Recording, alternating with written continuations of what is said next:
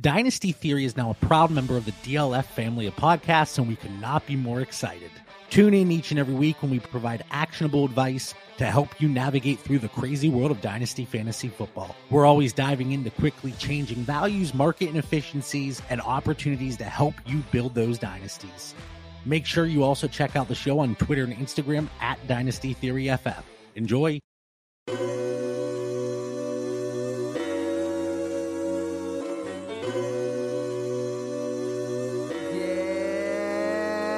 Check my inbox and what do I see? Just another day, another TRADE. I'm an addict, and I need it in my veins. I'm an addict, otherwise I feel plain now. Every day I wake up, people got a problem, making all these trades up. Got me singing got 'em, but I've been paid up. I even started from the bottom, see I don't wait up. I ain't even playing possum. So what it cost them, just a couple of firsts. Can't believe that it worked, not to say I'm a jerk, but I'm an addict. It's what I said in the first, you can curse if you want, you can pray in your church, but I'ma keep tapping return. I win up, I learn, I ain't trying to burn any bridges. I yearn for the feeling I earn. All my winnings a turn, you had to cheat before I drop you like the beat. I'm an addict, and I'm not really ashamed. I'm an addict, I'm a climber with the brain. I'm an addict, and the pot is what I'm laying. I'm an addict, Russ and Rocky. Other names, Trade Addicts Pod.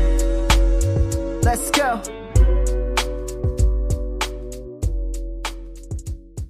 I am Rocky Petrella, and I have a trading problem. And I am not Dynasty Outhouse, and I also have a trading problem. Yes, hello everybody. No Russ this week. He had something come up last minute. Also forgot to schedule a guest until today, but luckily we have Zach, was originally going to be the guest. Now he's the Russ. So, yeah. Zach, how you doing tonight? I'm doing great. It always happens this way. I don't think Russ actually likes me. He always avoids me. He gets enough of you, I guess, in the show with Peter and stuff. So yeah, I can't blame him on that end. Yeah, whenever you come on here, he seems he has to avoid you. But as always, just when we have, whether you're calling you a guest or a host, I wanted you to tell everybody who you are, what you do, and where they can find what you do. Oh, so I'm Zach Reed at Tacit Assassin 13 on Twitter and with the Dynasty Dummies podcast, and we are going to be ramping up with our rookie hootenanny in near future. I am on vacation next week, so we won't be ramping up next week, but it's coming. It's as soon as February hits, as soon as that calendar rolls over, we're going to start diving into the 2023 rookie class, doing the hootenanny, me, J. Mike, Matt Foreman, maybe the illustrious Kyle Lebrecht. There's some talk that he is going to be making his triumphant return. So it's fun. Big things are happening, and so that's where you can find me. Yeah, I always look forward to that. I've told you, in the past couple of years, I've started to try watching guys with my untrained eye, and you and J. Mike and all those guys are much better than me at it. So I love hearing what you say after seeing what I see and seeing where I was wrong. It's just a lot of practice, Rocky, and it's not. I don't. So here's the interesting thing about film is I don't think you are wrong. Like it's just kind of developing that eye and figuring out what you're looking for. And for me, I'm looking through a Dynasty Fantasy Football PPR lens. And so I'm looking for a little bit different things than the NFL is and a little bit different things than other analysts necessarily are. So it's just a matter of dialing in that process. It's, Yeah, no, and the one thing I'll always take pride in is me hating Zach Wilson right from the get-go from watching him on film. You and me both. But there definitely will be a lot of rookie talk tonight, especially we actually had no trades this week. Come on, trade addicts, leagues, get with it. I know it's early in the non-point scoring season, but we need content here. So we're definitely going to get into some rookie talk with Zach here, especially.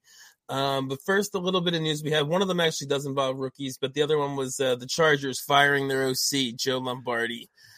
So do you think, is this going to be a good thing after the kind of downish year we saw from Justin Herbert? So for Herbert, probably, because I think they'll renew focus on that passing game. The piece that concerns me, and this was a great tweet. I don't know if you follow David Zach, but he's at David Zach 16. He had a really good tweet that said Kamara and Lombardi in 4 years together, Kamara averaged 0.96 touchdowns per game, almost a touchdown a game. In the 2 years without Lombardi, he averaged 0.46, so a little under half. Eckler and Lombardi averaged 1.15 touchdowns a game in the 2 years that they were together. And without him, he was at 0.45 touchdowns. So the Eckler touchdown pace that has been kind of carrying him to running back one in season over season, that could be in danger. And so that's the real, to me, the rub of all of this is Lombardi is a running back coach, a running back coordinator, and specifically running in the red zone, scoring touchdowns. Yes, that's really interesting. And that's so true. Like Eckler's been living off. We thought this year he couldn't possibly, continue the touchdown. He didn't quite. I think he had 20 in 2021, but he was very high again this year, putting him up in that range. And if that's going to fall off, plus, I mean, just general age, I think he's going to be 28, 29 now. Yeah. So, I mean, everybody's looking to start running backs in the offseason anyway, but maybe at least something to keep in mind come August when you can actually start maybe getting something for those running backs again is Eckler. And it'd be interesting to see what it means for the receivers. Yeah, they're all, the two main ones are getting kind of a little long in the tooth there with Williams and I mean, Williams is 27, 28 too, right? Yeah. And because he was the 2018 class, I think. I'd have to go back and look. I know he was in the Corey Davis class, whatever that was. Yeah, I mean, they do have Palmer there. I wonder if they do bring anybody else in. I mean, they have Williams locked up for quite a bit. I'm not sure where Allen's contract is, but yeah. So the other thing I wanted to talk to you about was, and you had actually mentioned it, but I thought it was a good thing to bring up, was that, we've had a lot of these 2023 guys declare in the last few days. And we actually, maybe after we talk, after you just kind of mentioned some of the guys we're talking about, we kind of, I think, have a question that kind of ties in with this from our listener questions we can get into. Yeah, so you had like the 11th hour. So yesterday, Monday at 4:00 was the deadline to declare if you were an underclassman. And I had seen a Twitter poll that came out on like Saturday that said, is the 2023 class great? Is it average? Is it poor? And my response to that was like, can we revisit this on Tuesday? Because there's still 3 of the top 7 players in this class, including Stroud as a quarterback, and then Quentin Johnston and Jordan Addison. Like, they had not declared until Monday, until like, again, 11th hour, like right under the gun. Right. And Kendre Miller also from TCU. So the TCU guys, I guess, kind of get a pass. They played in the national championship game. Mm-hmm. They actually didn't get a chance to get the feedback from they do, and I can't remember what they call it, but it's essentially the NFL tells a group of people what draft grade they would give some of the incoming players, and then they kind of pass that along to the players, and then they can decide whether or not they declare.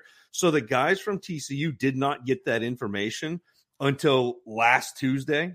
So it was like after the change. So all of the other players who had declared, who didn't play in the BCS and didn't play in the the last couple of games, got their information much earlier than Quentin Johnston and Kendre Miller did. Right. And so I think that pushed it back. But there was a lot of concern with, all right, how strong is this class if you take out 3 of the top 7 players and one of the top quarterbacks in the class? So it was a good thing that all got squared away, and everybody declared that we were hoping, and life is good. My ignorance, but wasn't there somebody though, like a week or two ago, that did pull out of the 23 class that we thought was going to be in there? Blake Corum didn't declare, and that was, I don't know if it was a real surprise because he'd had an injury, mm-hmm. but he was somebody that people were hoping would declare. Was a pretty good running back. But I had not watched him yet because I was worried he was not going to declare. just based on the injury, based on the fact that it's tough as a running back to, leverage that draft capital without a full season, plus without a combine. So. Okay, and that will get us, like I said, into one of our listener questions. But before I give that question, so Russ and DLF does not kill me, I just realized I didn't really do our intro at the top, which is, this is session 247, the Trade Addicts Podcast, member of the DLF family of podcasts, and a proud member of the Dynasty Addict Podcast Network, the DAP Network, if you will. So I got it in there. And we will. And we will. Of course we will. But the question comes from @FF Tommy B. Why are people grumbling about this rookie class now? How is it shaping up in your eyes? And what animal can you draw most accurately? So can I do them in reverse order? Sure. Because I got the animal right off the top of the head. The animal's easy. The animal is a horse. and it was because as a kid in elementary school, C.W. Anderson, not the wrestler, but C.W. Anderson, the writer, wrote a whole series of horse books, Billy and Blaze, and I remember one that was like Man of War and like Son of Grey Ghost and all of it. And so he had this great, beautiful artwork with horses. And so I spent essentially from second grade until about fifth grade sitting in the library trying to draw horses like C.W. Anderson. So I've got horses. Yeah, for me, is there any animal that looks like a stick figure? That would be my animal. You could do a walking stick. That would be good. Go. Like the bug. I can draw a perfect walking stick. Oh, that's solid. But to the first question, we've been talking about this class for 2 years already. We really have, and talking about adding the 23 picks for 2 years. Yep. And so you've had that. I also think people are starting to actually look at some of these players, and they have realized that there is not a Des Bryant, there is not a Calvin Johnson, there is not a Julio Jones, there's not. Oh, I guess Quentin Johnston is like kind of that archetype, but there aren't very many true X receivers, especially at the top of this class, and that's what people are looking for. They're not looking for what the NFL has evolved into, which is guys who can create out of the slot, guys who are versatile. They can create mismatches with speed, quickness, instead of verticality and being able to go up and create vertical separation. And also guys who can create yards after the catch, which is exactly what this class has. Like, to me, everyone, alpha, that word gets thrown around a ton. Alpha is not synonymous with tall anymore, or at least it shouldn't be. Like, it should be synonymous with good. Like, there are more ways to dominate now as a wide receiver than there ever have been. I mean, you look at the guys who are doing it. Justin Jefferson, well, he was just a slot coming out. Like, he's just a slot. Can't, and he was a 2. Because he was behind Chase. And that's what I was going to say. Last year, too, we didn't really have that prototype. Maybe Drake London, you could say. But other than that, I mean, more just sort of the X vertical kind of guy. And I think that the NFL is shifting away from that because college has kind of shifted away from that. I think partially because of the advent of the 7-on-7 and guys are playing all year round and wide receivers are learning a skill set. And so that translates into the spread offenses that college is using. And so it translates into the NFL because those are the guys you're getting. So I understand. I see people being disappointed in this class. I am not. And I also think the other piece to that, Rocky, is we've gotten to the point where we think of, and I think we're doing this wrong. We're thinking of deep classes as a bunch of mediocre play. And this is not necessarily like a deep class that way. Like last year, I think everyone said, oh, this is a deep class. Well, it was, but everybody was like the same. And there wasn't a superstar in it. To me, there is a really clear top 7 in Superflex that I'm going to be really happy if I get any of them. And that is a rare class to me. I mean, you're looking at, it feels like the 2018 class. I mean, you've got that running back at the top where you had Saquon in 2018. This year you have Bijan. And then you've got another 6 players that I'm really interested in before you even get to dart throws. And so to me, I understand why they're poo-pooing it. I understand why some of the air has been let out of the balloon of the 2023 class. Like, it's just, we've been doing it so long, and so now we're at the point where we're picking nits because we've been looking at the class for, you know, and that 2 always years. happens once you get to the actual draft. But man, I really don't think there are very many nits to pick in terms of the top of this class is really good. And you mentioned the receivers, but I mean, a lot of times, especially in Superflex, I think people tend to, judge the class on quarterbacks and running backs. They're not just specific to Superflex, yeah. But I mean, if it's a good running back class and it's a good quarterback class, I think people like the class. So I've heard, I haven't really dove into things like you have already. So I've heard that it's a pretty good running back class. How are you looking at the running backs? Yeah, I mean, there are a bunch of guys who obviously are Bijan, there are a bunch of guys who are interesting. Bijan is really good. Bijan is so I've been doing this since 2015 in terms of scouting rookies. Bijan is the 4th best running back that I have scouted. Like, he's really, really, really good. So I have, I was going to say, you have the top 3? Yeah, so if I scroll through, I've got a little tab that says for Peter Howard, because he and I have gone back and forth with our hits. And so the top 3 have been Saquon, Christian McCaffrey, Dalvin Cook. And then he is there tied with Jonathan Taylor. It's pretty good company. Yeah. And so, like, that's, to me, that's what you're talking about with Bijan Robinson. Like, he's an incredible player, a great runner of the football, but also a pass catcher. So he can do a little bit of everything. You've got Jahmyr Gibbs, who he feels a little bit like undersized DeAndre Swift to me. Like, undersized DeAndre Swift doesn't sound great. Well, so he's DeAndre Swift. Yeah, he's DeAndre Swift with like a little less BMI. But he's a player that, again, you like him in space. You like him as a fantasy producer because he's gonna make a lot of plays in the passing game. He can carry the ball. He's not a bad ball carrier. But I think he's going to tease you a little bit. You got Zach Charbonnet, who people are going to be disappointed in his age coming out.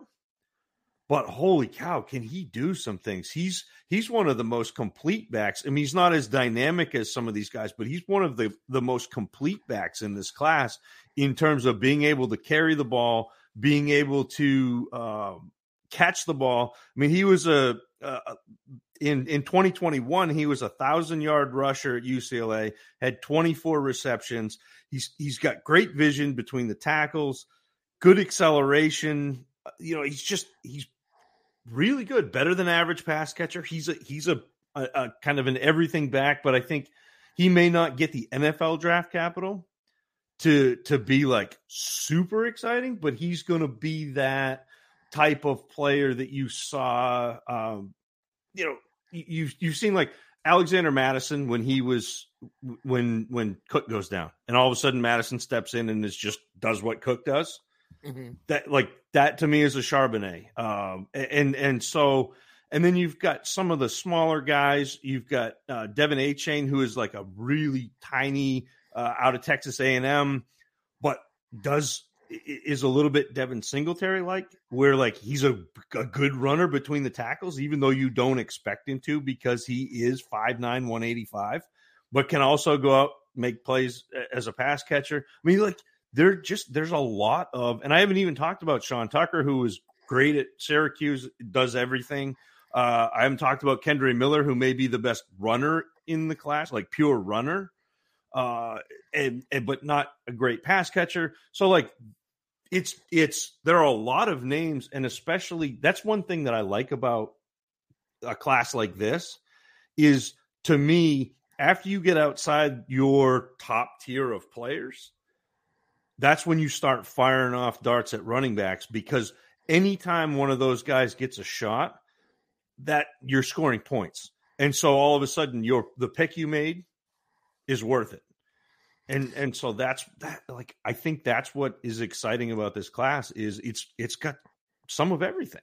And I'm going to ask you one more selfish question because you didn't mention him, and it has me a little concerned because I have him on a Devi team. What about Zach Evans? Zach Evans is okay. I think people are going to like him better than I do. And it's not to say that he's a bad runner. I think he gets up to speed really quickly, and it makes him a threat with every touch. Like he's got a chance to house one. He's exceptional at the goal line. Like I think he's bigger. I've got him listed at 5'11", 195. I will be shocked if he doesn't come in bigger than that. Like, he just feels bigger than that. Really good at the goal line, really good at getting low and getting in.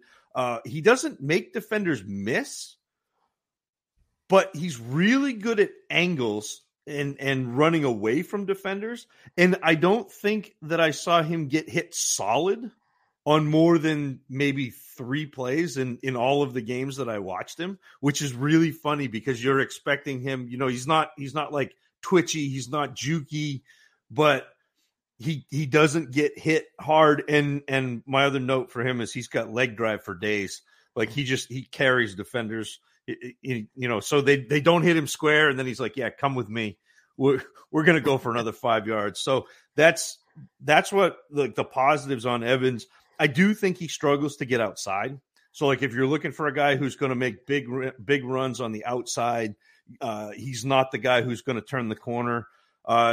He's got some ball control, fumbling issues, but I'm not as concerned about that. I think usually the NFL kind of sorts that out. They're either like, you're going to figure this out or you're not going to play. So we're going to know one way or the other. And the other thing that I don't like about him, besides the fact that he's not really a pass catcher, is that he's really susceptible to guys hitting him low. Like, you see some runners who have great feet in traffic and they get their feet up out of the way of tacklers getting down low. He's not that guy. So if somebody hits him low, first defender, he's going down. But again, like, the fact that I can put him down at like running back 6 or 7 in this class, and he's that good, speaks to me to the caliber of this class. Yeah, and like you said, though, with the lack of pass catching chops, it does, for fantasy, it does make you a little nervous. And that definitely knocks guys like Zach Evans, like Kendre Miller for me, because I'm looking for guys who catch the ball. That's the easiest way to score points. A target is worth almost 3 times as much as a carry. So. Yeah, I remember that. I forget exactly what it was, but I know you had said it like a year or two ago how Derrick Henry had like the most, 2,000-yard rushing season all time season, and I think Alvin Kamara still had more. He had the third best rushing season in the history of the NFL, and he finished 80 points behind Kamara. Yeah, that's what pass catching does. Yeah. But okay, we the one non-rookie related listener question we have is from our friend Herms at Herms NFL. He said you should talk about how y'all feel about postseason production in Dynasty. For me, I remember I've kind of disregarded it ever since early on in my Dynasty career, or whatever you want to call it. I fell victim to Sony Michel's postseason, and I was getting Sony Michel everywhere. Dude scored like 6 touchdowns on the way to the Super Bowl, and he looked great, and then he was never that good again. Yep. And I was wondering if maybe Herms, this was some Gabe Davis regret manifesting itself, because like that's what it feels like to me. The postseason is just another data point. Like, it's you can learn some things, but you can't learn big things because it's a small sample size. So I'm not going to, plant flags based on what somebody does in a 3-game stretch in the postseason. I'm just not, even if it's Gabe Davis on the 3 touchdown, last year. Like, it is a way that you can manipulate league mates sometimes, because people get so they're small sample size, but they're also island games. And so everybody is watching playoff games. And so you can kind of manipulate. The way I play fantasy football is probably a little bit different than a lot of people, because I am far less interested in the players on my team when it comes to actual, like, thinking about fantasy football. I am playing the players in my league. And so this is a way you can really exploit, like, micro markets and that sort of thing, where, I mean, the Gabe Davis, like, Peter Howard and Jacob Rickroad and I, before this season, had a podcast that was a marathon podcast. Peter broke it up into like 5 episodes because he just couldn't get me or Jacob to shut up. But we had an entire 45 minutes dedicated to Gabe Davis. All 3 of us are sitting there watching PFF put him up into the top 15, watching the rankings on all of the season long sites bring him up into the top 20, and sitting there going, there's no way, like, if he has a perfect season, he could be wide receiver 24, like, perfect season, and he's probably a wide receiver 3. And he finished as wide receiver 36, but everybody drafted him based on those 3 touchdowns in a playoff game. And 3 touchdowns in a playoff game doesn't mean anything more to you in terms of a data set as 3 touchdowns somewhere else. And if you had 3 touchdowns in a game in the regular season, people would be going, well, that's a small sample size. Well, so don't treat an island game in the playoffs any differently. Zach, this was one of the best playoff games of all time. Don't you get it? yeah, that's my bad. But one other kind of interesting offshoot of this question that occurred to me is kind of relating it to Brock Purdy, because he's there. I think I've read that the plan is to keep starting him even if Jimmy is healthy, as long as they're still in the postseason. And I just kind of made me wonder, and it also because I saw a trade in one of my other leagues, non-TA league, where Purdy went Purdy and a 23 second for a 24 first.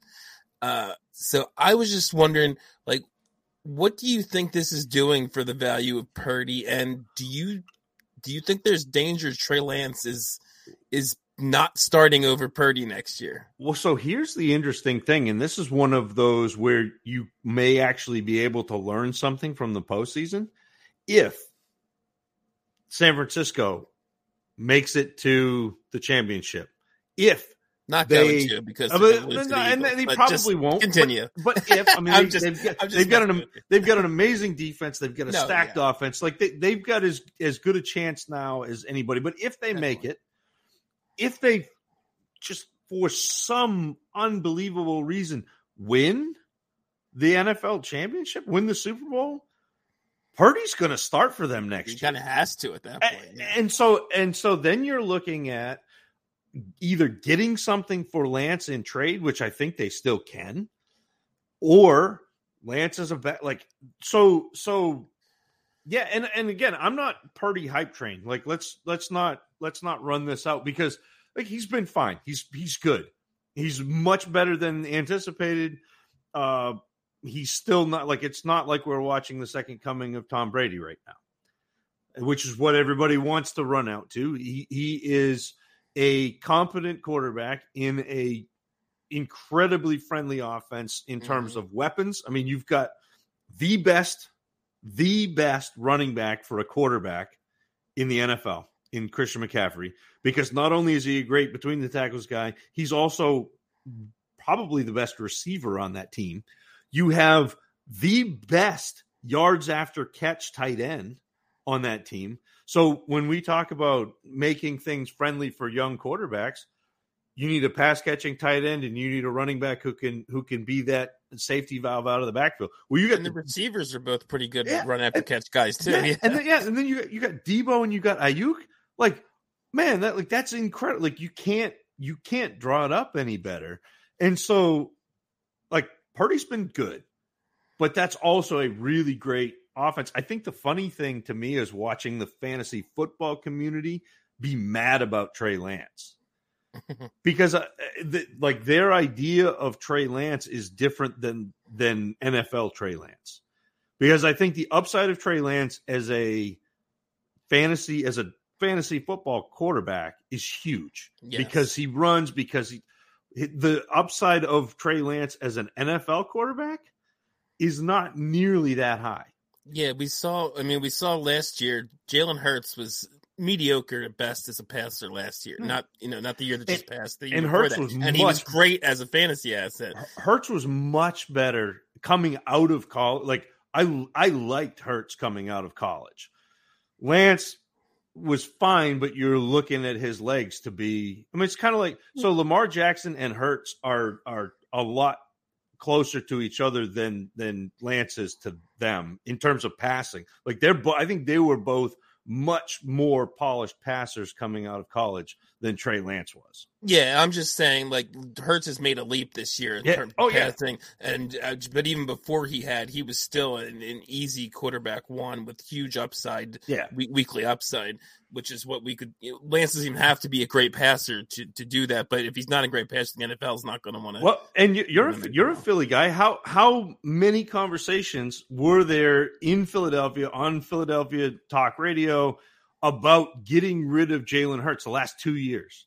I mean, how many? Yeah, I mean, not as much. Like, I don't think people wanted to get rid of him, but there was definitely talk that if he did not perform this year, then they have to pay him because he's now through year 3, and that's when they start talking extension. And if he did not do what he did this year, he was going to be probably out of that. I've got a really fun clip that I'll send to you in a DM of Shane Manila on our podcast when Hurts was drafted. I didn't actually see it or hear it live, I think, but I remember hearing about it. I was not on a podcast, but I was the exact same way when I heard Hurts drafted. I hated that. We have Carson Wentz. We don't need Jalen Hurts. How stupid does that sound, right? If it makes you feel any better, I was mad when Philadelphia took him because I was hoping that the Patriots were going to draft him, the same as I was hoping the Patriots were going to take Lamar Jackson when they took Sony Michel back. It was just so frustrating. Yeah. Okay, so we'll get to our last listener question here from at C Bogus. Hopefully I'm not murdering your name there, but I don't know how we could do this because Zach would probably have to do it by himself. This is rapid fire first round rookie mock draft. I do have DLF's rankings up. If you wanted to just go through I could go by their rankings and you could just talk about all the players since I had nothing to say. I mean, you want the 1-on-1? Yeah, I'll take the 1-on-1. I'll take Bijan. All right, so I'll go Bryce Young with the second one. Okay, well, Stroud is who they have third, but I wanted to talk about this because those are the two names everyone's talking about. We didn't really talk about quarterbacks when we were going through some of the rookies earlier. So why Young over Stroud? I know some people are worried about Young's size, right? So I haven't watched quarterbacks yet, full disclosure. So I don't have enough ammo, but Young was coming in the guy, like the one. The only reason people are worried about him now is because they finally watched him and they think he's short. Like that's literally it. And so I'm like, you've seen guys succeed in the NFL. Yeah. You've seen Kyler be successful. You've seen Russell Wilson be successful. I am, again, maybe I'll watch these guys later and say, oh, no, I don't want any part of him. But for now, like, that's where I got to go. Okay, and in case it wasn't clear, we're doing this as a super flex tight end premium draft. Yeah. Real quick, we're going to fire these off. So I took Stroud third. Who you taking fourth? Jackson, Smith, and Jigba. And that's probably a little hot. I think you have him a little higher than DLF does. Yeah. And I think some people will take the running back. Like, to me, Jackson, Smith, and Jigba is, and I hate comps. This is not a comp, but it is, if you knew Amon-Ra St. Brown was coming, that's what JSN is. Like he's that guy who can get open out of the slot and just create space, whether it's against man coverage or whether it's against zone coverage. And I have really tailored my film watching to guys who can identify spots in zone that are the weak spots. Because so zones are cheats. They are. And you're playing areas and passing off players between your areas.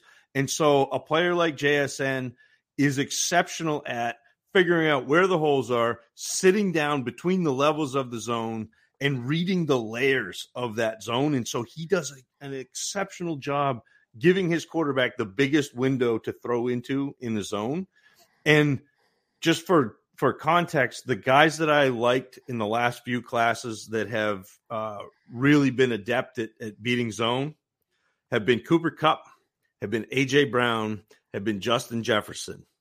Like, that's the type of player. Yeah, like that's the type of player that, you know, is exceptional at beating zone, and JSN does that. Very good hands. He makes the plays he should, makes plays in traffic, is really surprisingly adept and intelligent as a blocker, which I know doesn't help us, but helps him get on the field. And like, he springs other receivers with his blocking ability downfield, which is really nice. Like, you like to see that kind of cerebral play.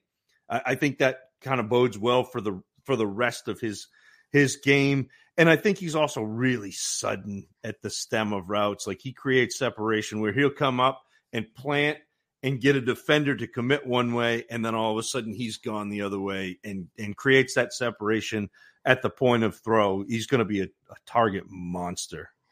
Yeah, I think he's they actually have him as the wide receiver 2 here. That's interesting.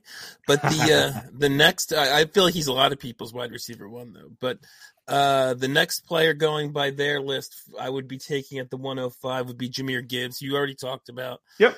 So who you going at 106? Oh my goodness, this would be like a dream draft for me because now I'm going to get Jordan Addison. That's who also. They have one. Yeah. Oh my goodness. So film grade wise, Addison and JSN are like tied. They're literally the same and very good. High end. So basically they would have been above everybody in the last class. So I had Treylon Burks ranked as my wide receiver 1 in 2022. Both JSN and Jordan Addison graded out above Burks. And Addison is another one of those really fast. He's a little bit. He's 6 feet, but 175. So like a little thin, but man, he's got exceptional speed. He's more quick in route than he is fast with the ball. So like he's quick in route, and then when he's got the ball, he's fast. So like he's not necessarily running away from guys, but he's creating quick separation. And then when he's got the ball, that's when he hits that afterburner. Real sudden out of breaks, creates huge swaths of space, gets a lot of targets. He plays with exceptional pace. So like you'll see him run a route and he's going at like 90%. And then all of a sudden he'll make his move at the stem. And then he's like, yeah, now I'm at 100 and you're 5 yards behind me. And I think he's got real good hands, especially downfield. He's a great ball tracker. And like I said, he feels small sometimes, especially when he gets bumped out on the outside. Like he's not going to be that vertical, go up and get it, high point. And he can be bothered by physicality. So if you can get your hands on him in route, that's really his big weakness. So again, those two wide receivers at the top of this class, man, I think they are going to be absolutely perfect for what the NFL does. And they're probably going to get pushed down a little bit because people are going to go, they're slots. Give me that. Like I've always been a slot guy, Yeah, and like you said, I mean, Justin Jefferson was a slot guy. So. Yeah. AJ Brown was a slot guy. Justin Jefferson was a slot guy. Cooper Kupp was a slot guy. Like it's not a bad thing. Yes. So next one that I would then be taking at 7 would be Quentin Johnston is the next on the list. Yep. You kind of got into him. So who would you take next? So then I'm probably going off script here because I would go Kayshon Boutte. And again, normally I break ties to running backs in rookie drafts. I don't think this is a tie. I think that you're going to see a lot of people cool on him because of his injury. He had ankle surgery before this season. You're going to see people cool on him because there's a little bit of funk that's come out about him. I don't know if you've seen the tryst with him and the trainer and another. I heard something about that. Yeah. So there's some rumors, but I'm just watching the game tape. Nothing off field. Yeah. So he can be really quick in routes when he wants to be. I think he has several double moves, which is kind of cool. You don't always see that with college guys coming out, but he'll run that like slant and go, or he'll run an out and up, and he is really good that way. Can get him deep versus man, and he's super post catch, where he's faster with the ball than he is without it, and he's got some contact balance. So he's 6 foot 190. And he plays a little bit more physically once he's got the ball. So that's nice, adding yards after the catch. And I think he does a really good job, again, between levels of zones, getting in there and sitting down, which, I mean, that should ring a bell. That should light off those lights. He's not real fast in route, though. And I think that's the thing that makes me hesitant. He often doesn't create separation versus man, and you're going to hear a bunch of different people talk about separation and whether it matters and whether route running matters. To me, separation isn't what PFF does. PFF does separation like as the ball gets there. I think a lot of that's on the quarterback, because you can run a great route. I mean, you watch Jamar Chase. Like, the big thing with Jamar Chase coming out was PFF was like, he doesn't separate. If you watch Jamar Chase, he would get 5 yards of separation, and then the ball would be underthrown. He'd have to go back and then vertically separate. So when the ball gets there, the defender's right there. I think it's the opposite with Kayshon Boutte. Is he often doesn't create that separation, and so he sometimes makes it tougher on a quarterback, tougher on himself, because he doesn't have that separation. Struggles against press, physical corners. Man, that, like, again, if they get up and jam him, He's not getting off because he doesn't have that real great quickness. And I think he also suffers like concentration drops. Like, he'll drop some really easy passes, especially over the middle. So there's a lot of upside with Kayshon Boutte, but there's also, like, we're in the lightning round now. Once you get past Addison to me, once you get past Quentin Johnston to me, Now we got some warts. And you can tell Zach is a receiver guy. He's picked a quarterback and 3 wide receivers so far. Normally I'll split with running backs, but I think that there is a pretty clear, like, this is a pretty good wide receiver class. So next on their list would be, and this one I thought was interesting because I feel like there's some people who don't like this guy, quarterback Will Levis. That's interesting. What do you know? Do you know? I know you said you haven't looked at quarterbacks, but you don't know much about him. No, I haven't watched any Levis at all because there hasn't been any. Like, I haven't had wide receivers. I feel like there's like differing views on him from what I've seen. The little bit I've seen so far. I will tell you that if I'm going to take a quarterback, further down in the draft, it's probably going to be Anthony Richardson. Depending on draft capital, yeah. because I again, if you're playing fantasy, if he gets top 15 capital, you got a running quarterback. Like, and so much of this depends on draft capital too, because if NFL teams look at Kayshon Boutte and they're like, no, we're not touching him until the 4th round, all of a sudden that ranking changes because. Draft capital tells us a ton. This is just pre-draft, me looking at talent and where I'm evaluating talent. And I'll be honest, the NFL and I don't always see eye to eye. Like, Jalen Hyatt is going to go really highly in the NFL draft. He's very fast, and the NFL has been enamored with fast guys for longer than I've been alive. That's not a pick that I'm going to make. Like, even if he goes in the 1st round. Tutu Atwell. Yeah, well, no, it's not. But it's not Tutu Atwell.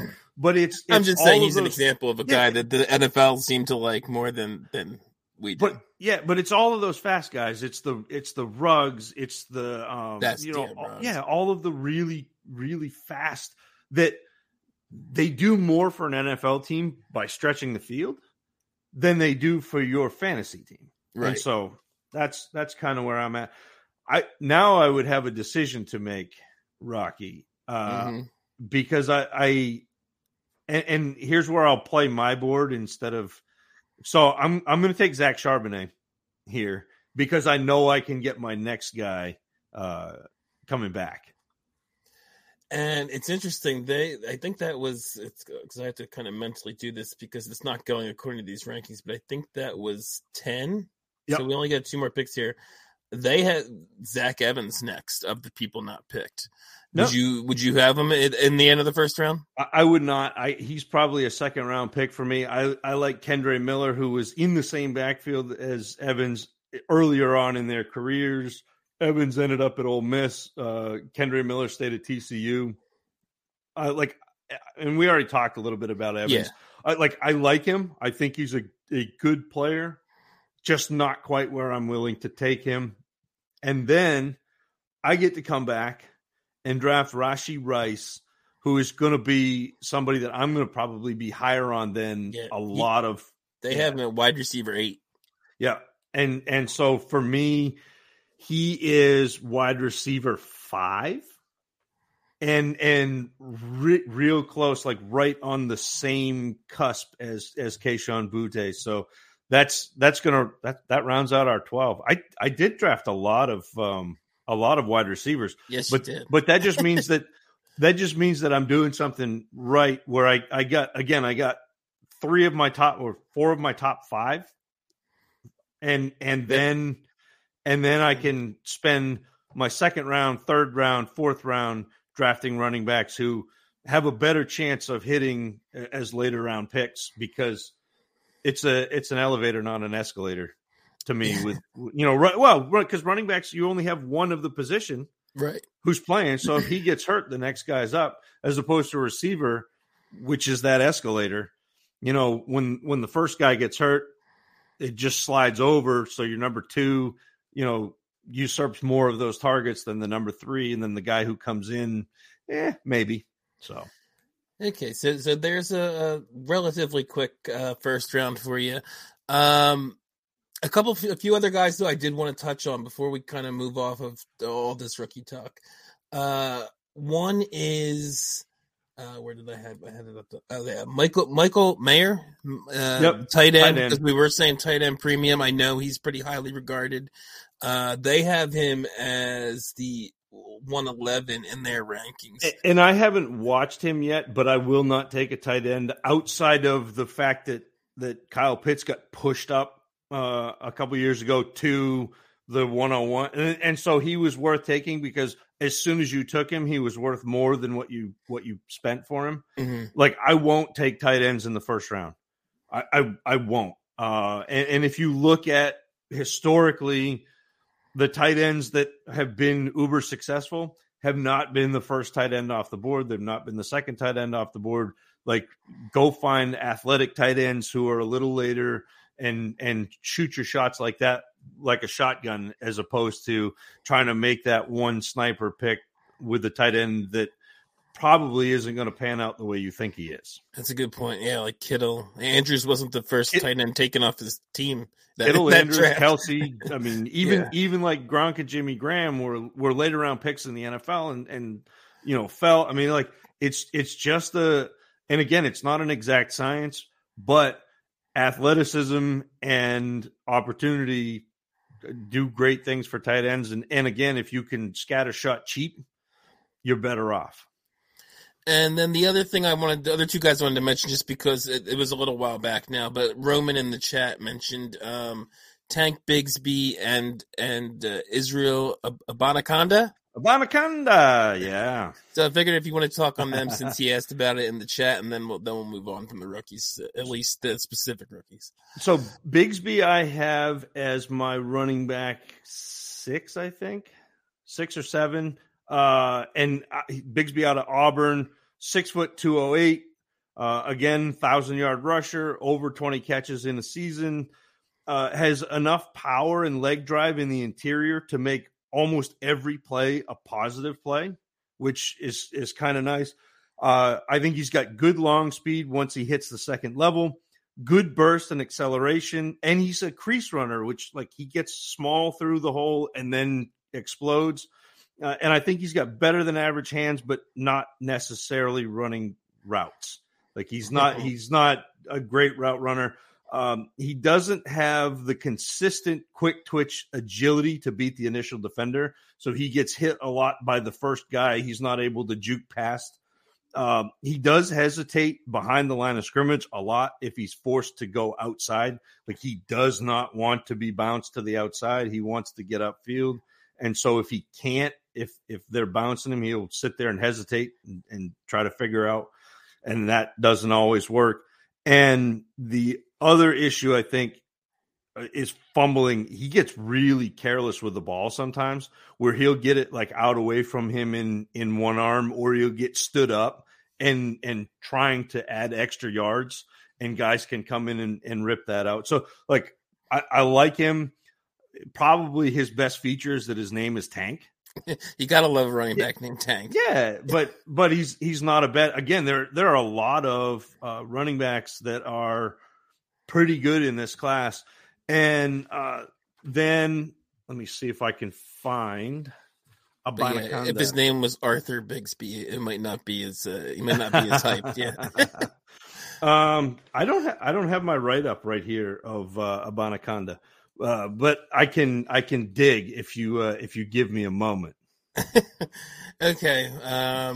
While Zach is doing that, another question that was asked was about how do you approach your rookie draft, and to me this is pretty easy.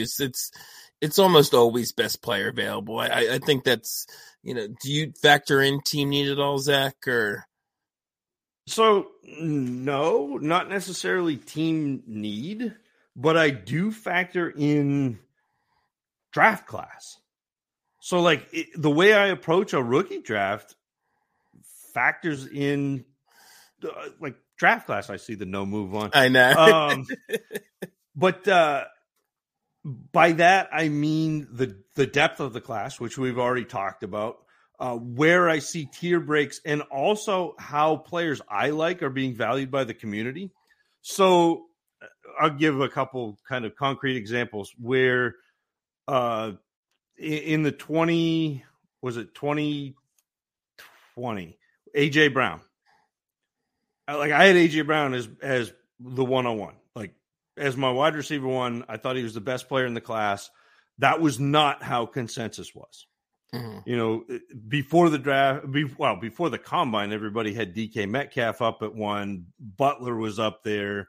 After the combine, DK dropped because he ran a 7.383 cone, and there's no possible way he's ever going to be any good.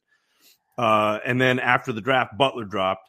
And so you had this kind of weird N'Keal Harry thing. You had DK. Mm-hmm. But like to me, AJ Brown was the guy. But AJ Brown was routinely going 108 to 110.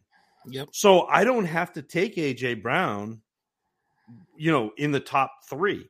So I can either make a pick and then trade back up into 107, 108 to get the guy I want, which I'll do. Or I could trade back, get extra picks in another draft and do that. The same thing happened with Justin Jefferson the next year. And they're not always guys like that.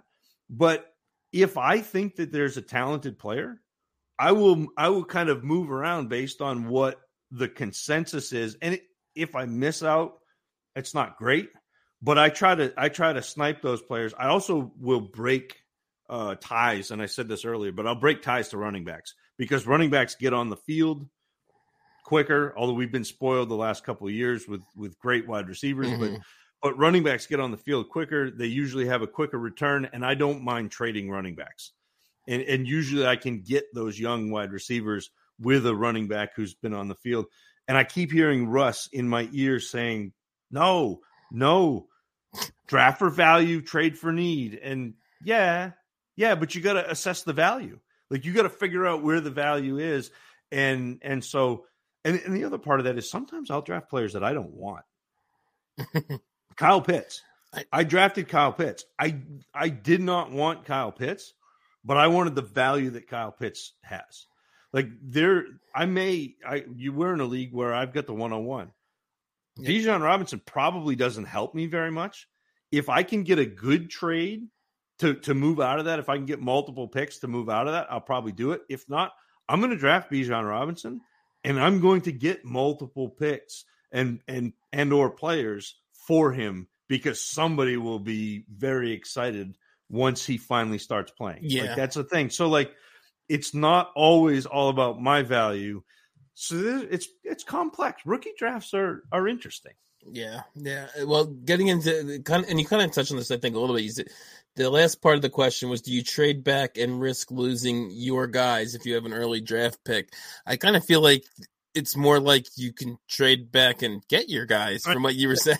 Yeah. Well, and I think that's it. And it depends on who your guy is. It depends on. So but usually the guys at the top are most people's guys. Like, well, and it's interesting. So last year there was no consensus. This there is really true. wasn't. Last year was all over the the place. So last year you had to, and everyone else. Yeah, you had to go get your guy. Like, you had to move up. You had to make. So, like, I moved up. Well, in that same league, I moved up and I got Olave, I got Burks, and I got Pickens, because like those were three guys that I wanted, and I knew that the consensus, like, Wilson was already gone, so I couldn't move up and get him. But like that was there was no consensus. This year, I think it's going to be a lot closer. You're going to know about the range where guys are going to go. Mm-hmm. So in this class, I'm and I've talked to Russ about this a bunch on the grind. The top 7 picks. So you've got the obvious Bijan, you've got the obvious 2 quarterbacks, and then those next 4 picks. Any of those I'm going to be happy with. So it's more about trading into a tier as opposed to trading into a player. When I get into the later rounds, 2nd, 3rd round, this is where I usually don't have my 2nd round pick. Like we talked about this. I usually don't. Yeah. I buy on credit. Yep. But what I'll do is, when a player that I like is on the board in the 2nd round, I'll say, okay, here's my 3rd round pick, and next year's 2nd, I want this spot. And then I'll buy in and attack a specific player. So that's how I play that. Yeah, and I pretty much agree with that. I don't. Yeah, I mean, up at the top, I generally prefer to trade back, like you said, as long as it's within a certain. Usually, a lot of drafts, it'll be like, the top 6, 7, somewhere in there. You usually feel good about a lot of guys, and I often, unless like say this draft, like if I have 2 or 3 and I really need a quarterback, I'm probably not trading back. Right. But if I don't, then yeah, get back to 6, pick up something else, and see what you can do. I'm definitely on the trade back train generally. Yeah, and this year I'm really attacking, trying to get into the 25 class. So, like, if I can move back a couple spots, have someone who doesn't value a 25 pick, they're valuing it like a 2nd. If I can do that, I'm really happy, because I think there are some running backs coming in 25.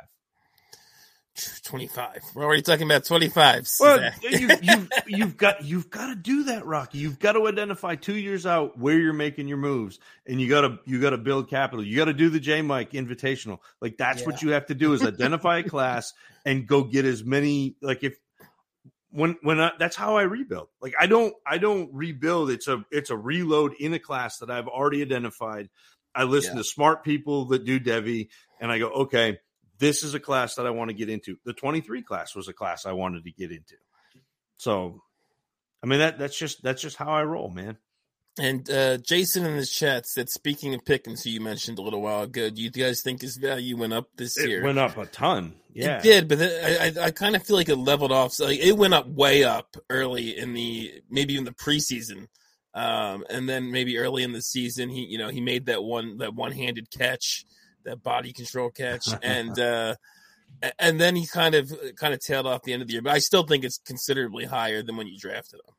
But he's one of those players now that I think is a trade candidate, like a trade away candidate, because it's hard to, like, he's done everything that you wanted to in terms of payoff already, and I think that you can get more for him than you paid, and you can probably find a player that gives you a better chance at returning that upside. And again, Pickens has the cathedral ceiling upside, but man, that floor is just nasty. Yeah, and especially with, who knows what the offense is going to be moving forward with Pickett and if they can ever improve that offensive line and all those kinds of things. So, and he also had said, if I had $1,000 to spend guilt-free, I'd buy sports cards in Trevor Lawrence in parentheses, because that was Russ's random question of the week. If you had $1,000 to spend guilt-free. Nice. All my money goes to my kids, so that's where it would go. Yeah, me too, probably. Okay, so we'll sort of get into some TA trades because, like I said, we had 0 TA trades. So what I decided to do, just so we'd have some trade talk, and because I underestimated how much Zach could talk about rookies, I didn't want the show to be too short. Sorry. No, I loved it. I love listening. And if you enjoyed all that, make sure you're checking out the Dynasty Dummies in a couple weeks, because you'll get a lot more of that. But I loved it because I told Zach before the show, I getting over a little bit of stomach bug. So I'm like, Zach, you do all the talking and I'll just listen to you.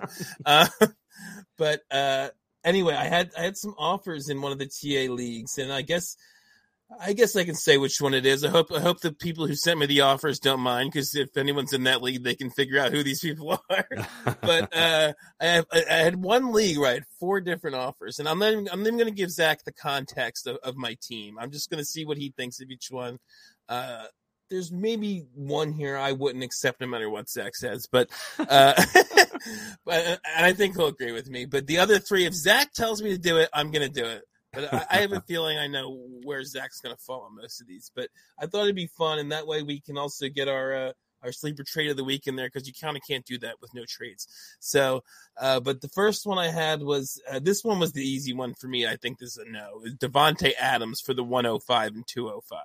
Yeah, it's probably a no. Like, again, if you're like hardcore rebuild, then there's some thought that goes into that, because I don't think going forward you're going to get much more than that. Like, you may in season, but if you're even sniffing contention, it's Adams, like, no question. Well, I guess I can give you all these picks. All these picks that include the 105 are mine. So I'll give you that context. And I earned the 105. So for me, that one was a no in terms of trading that for Adams. Yeah. And I don't I don't mind that. Like, I think that's good. If you earn the 105, you want the 105. Yeah. And so you have no problem though, as a contender, giving up the 105 and 205 for Adams, even at 30, even with Carr not being there and not knowing what's coming. And all I think Devontae Adams is still a top wide receiver, and if I can get 2 years out of a top wide receiver, then I'm happy with it. Like, I don't think you've got to make that understanding that you're not going to be able to get that back for him. Like, it's basically a trade where you're getting points and he's dying on your roster. Yes. But yeah, I don't have much of a problem. The 205 is not that much to give up on top to me, and then the 105, again, if I was contending, which I'm not. So, but yeah, the 105 for, like you said, he's basically like a top 3-4 receiver, no matter what it seems like, until you start seeing the fall off. Okay, next one then. So that's a no. 113 and Pat, because the Trade X leagues have 113. Reminder: 12-team PPR, Superflex, 1.75 tight end premium. 113 and Pat Freiermuth for that 105.